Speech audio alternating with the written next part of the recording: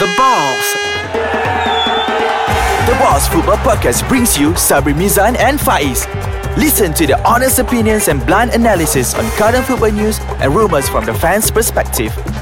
Welcome back to Ais Kacang. They went away Go welcome back. Welcome to Ais Kacang. Vanakkam, is it? Vanakkam. Selamat ni Cawan, you know what Cawan or not? Hello.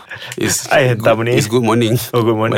But then, It's morning sometimes. It's morning right now. Sometimes it's morning. Yeah, sometimes it's morning. Depending on when the listeners are listening. Yeah. So anyways, today my name is Sabri Mizan. That's Faiz Hajizi. Yes. So we're going to talk about football forever. Obviously about football. Kita gila bola, tidur bola, makan bola, kata semua kita dengan the bola. balls kan. Yeah. So anyways, we're going to talk about what are our expectations. The first half we're going to talk about our expectation For social football. Yes. Yes. Second half we're going to talk about what are our expectations for Local football. Okay, kita start dengan social football. Kau ceritalah, kau kan pewira social football. Pewira No, tak say pewira lah. But I like to indicate things that what should be done. So what ni basically, because apparently this is like our second last episode, I think. Yes.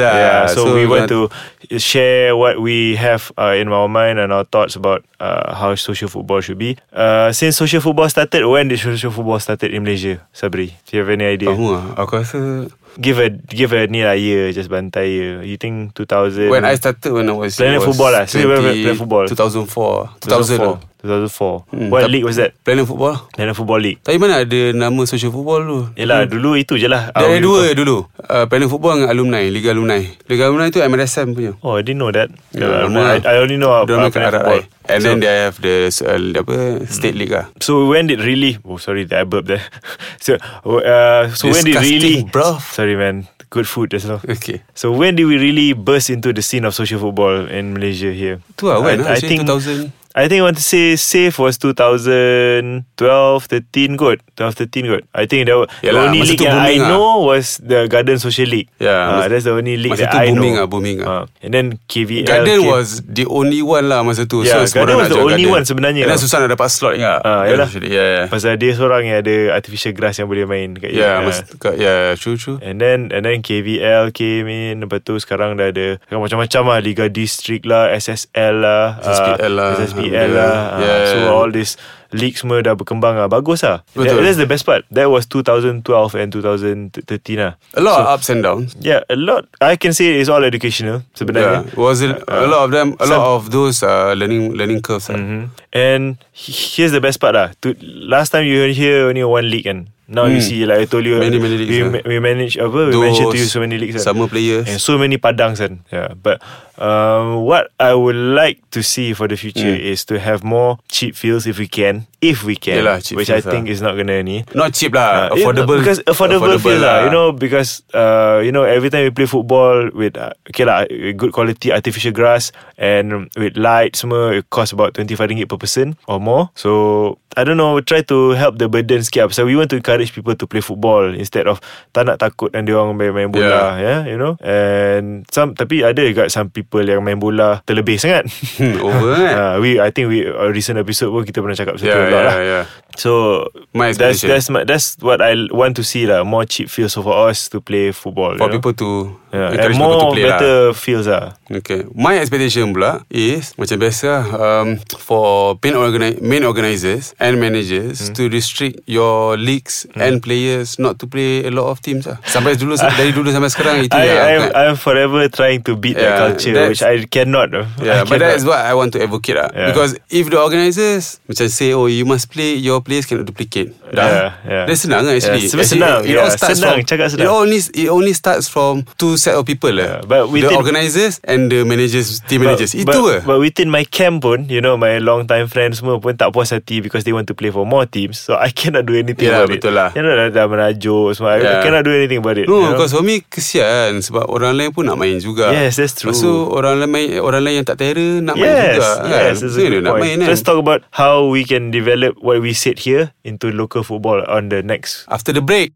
Hi guys, welcome back to the Balls. That is Sabri. My name is Faiz. Oh, we did say our names then. Yeah, we were talking about social football development, how we would like to see the future of social football is. So, but this is our second last show of the year, not the year, forever. Yeah. So, we want to say whatever last we can say before we wrap it up. Yeah. And Sabri, what do you want from our local football development? I want them, I want them to be more open-minded and also explore the options of going overseas. That's a good point.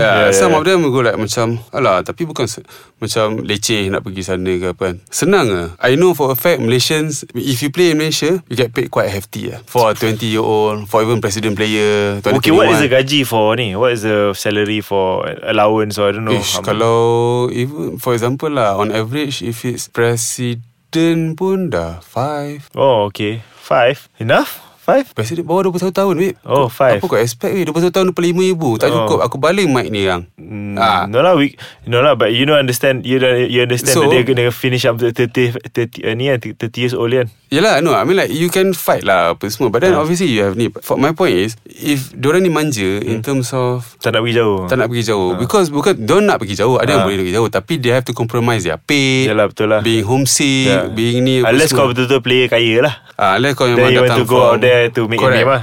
So it's a bit sad lah for certain players yang kena consider this kind of financial issues, family members apa semua, and then have to sacrifice your opportunity to explore yourself overseas kan. For example, I give you Syaril Fikri kan. Okay, the striker tu. Striker nombor 10 AFF baru ni. Everyone saw the difference in him tau. Kau tahu dia main kat mana? Dia main kat Thailand.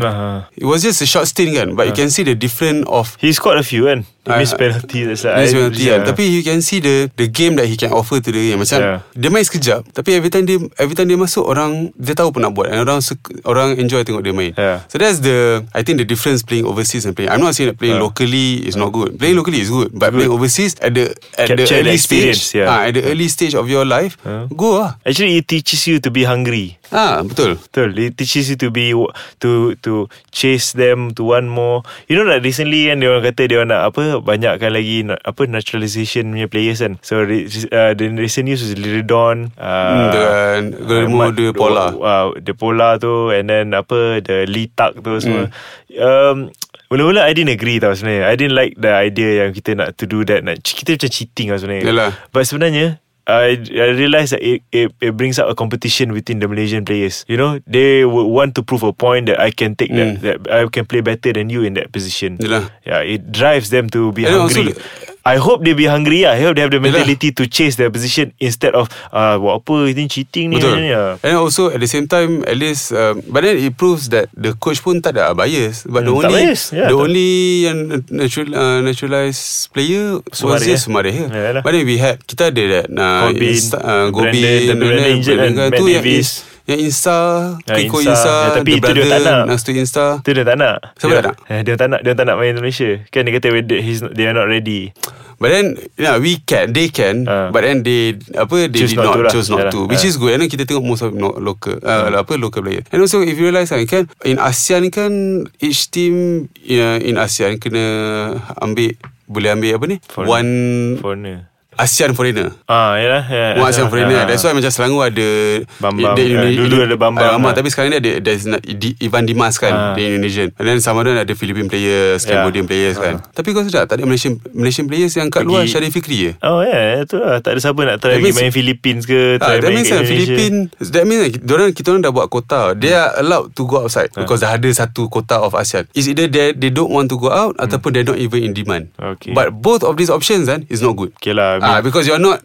Then we want them to go outside more lah. Go outside more. Because if you're comfortable here, you don't want to go outside. Why you don't want to go outside? It's good for you. But then if the other option is you are not in demand. Why you not in demand? Because you're not good enough to compete lah. Be hungry lah. You have to be hungry now. Okay. So that's what you want lah from these Malaysian players and also social football scene. So that you heard it from us, from Sabri. You heard it from me. Now you want to hear more from it, from our later our old shows that we talk about it. I think we talk something similar to like this. So go to our website www.aiskacang.com.my or Facebook or like our page at Ais Kacang. I'm still confused with the MY. MY Malaysia lah MY. Yeah, I know, Ben. And it's our Instagram and Twitter. Our handle is Elias Ais Kacang MY. Goodbye from Bye-bye. here now.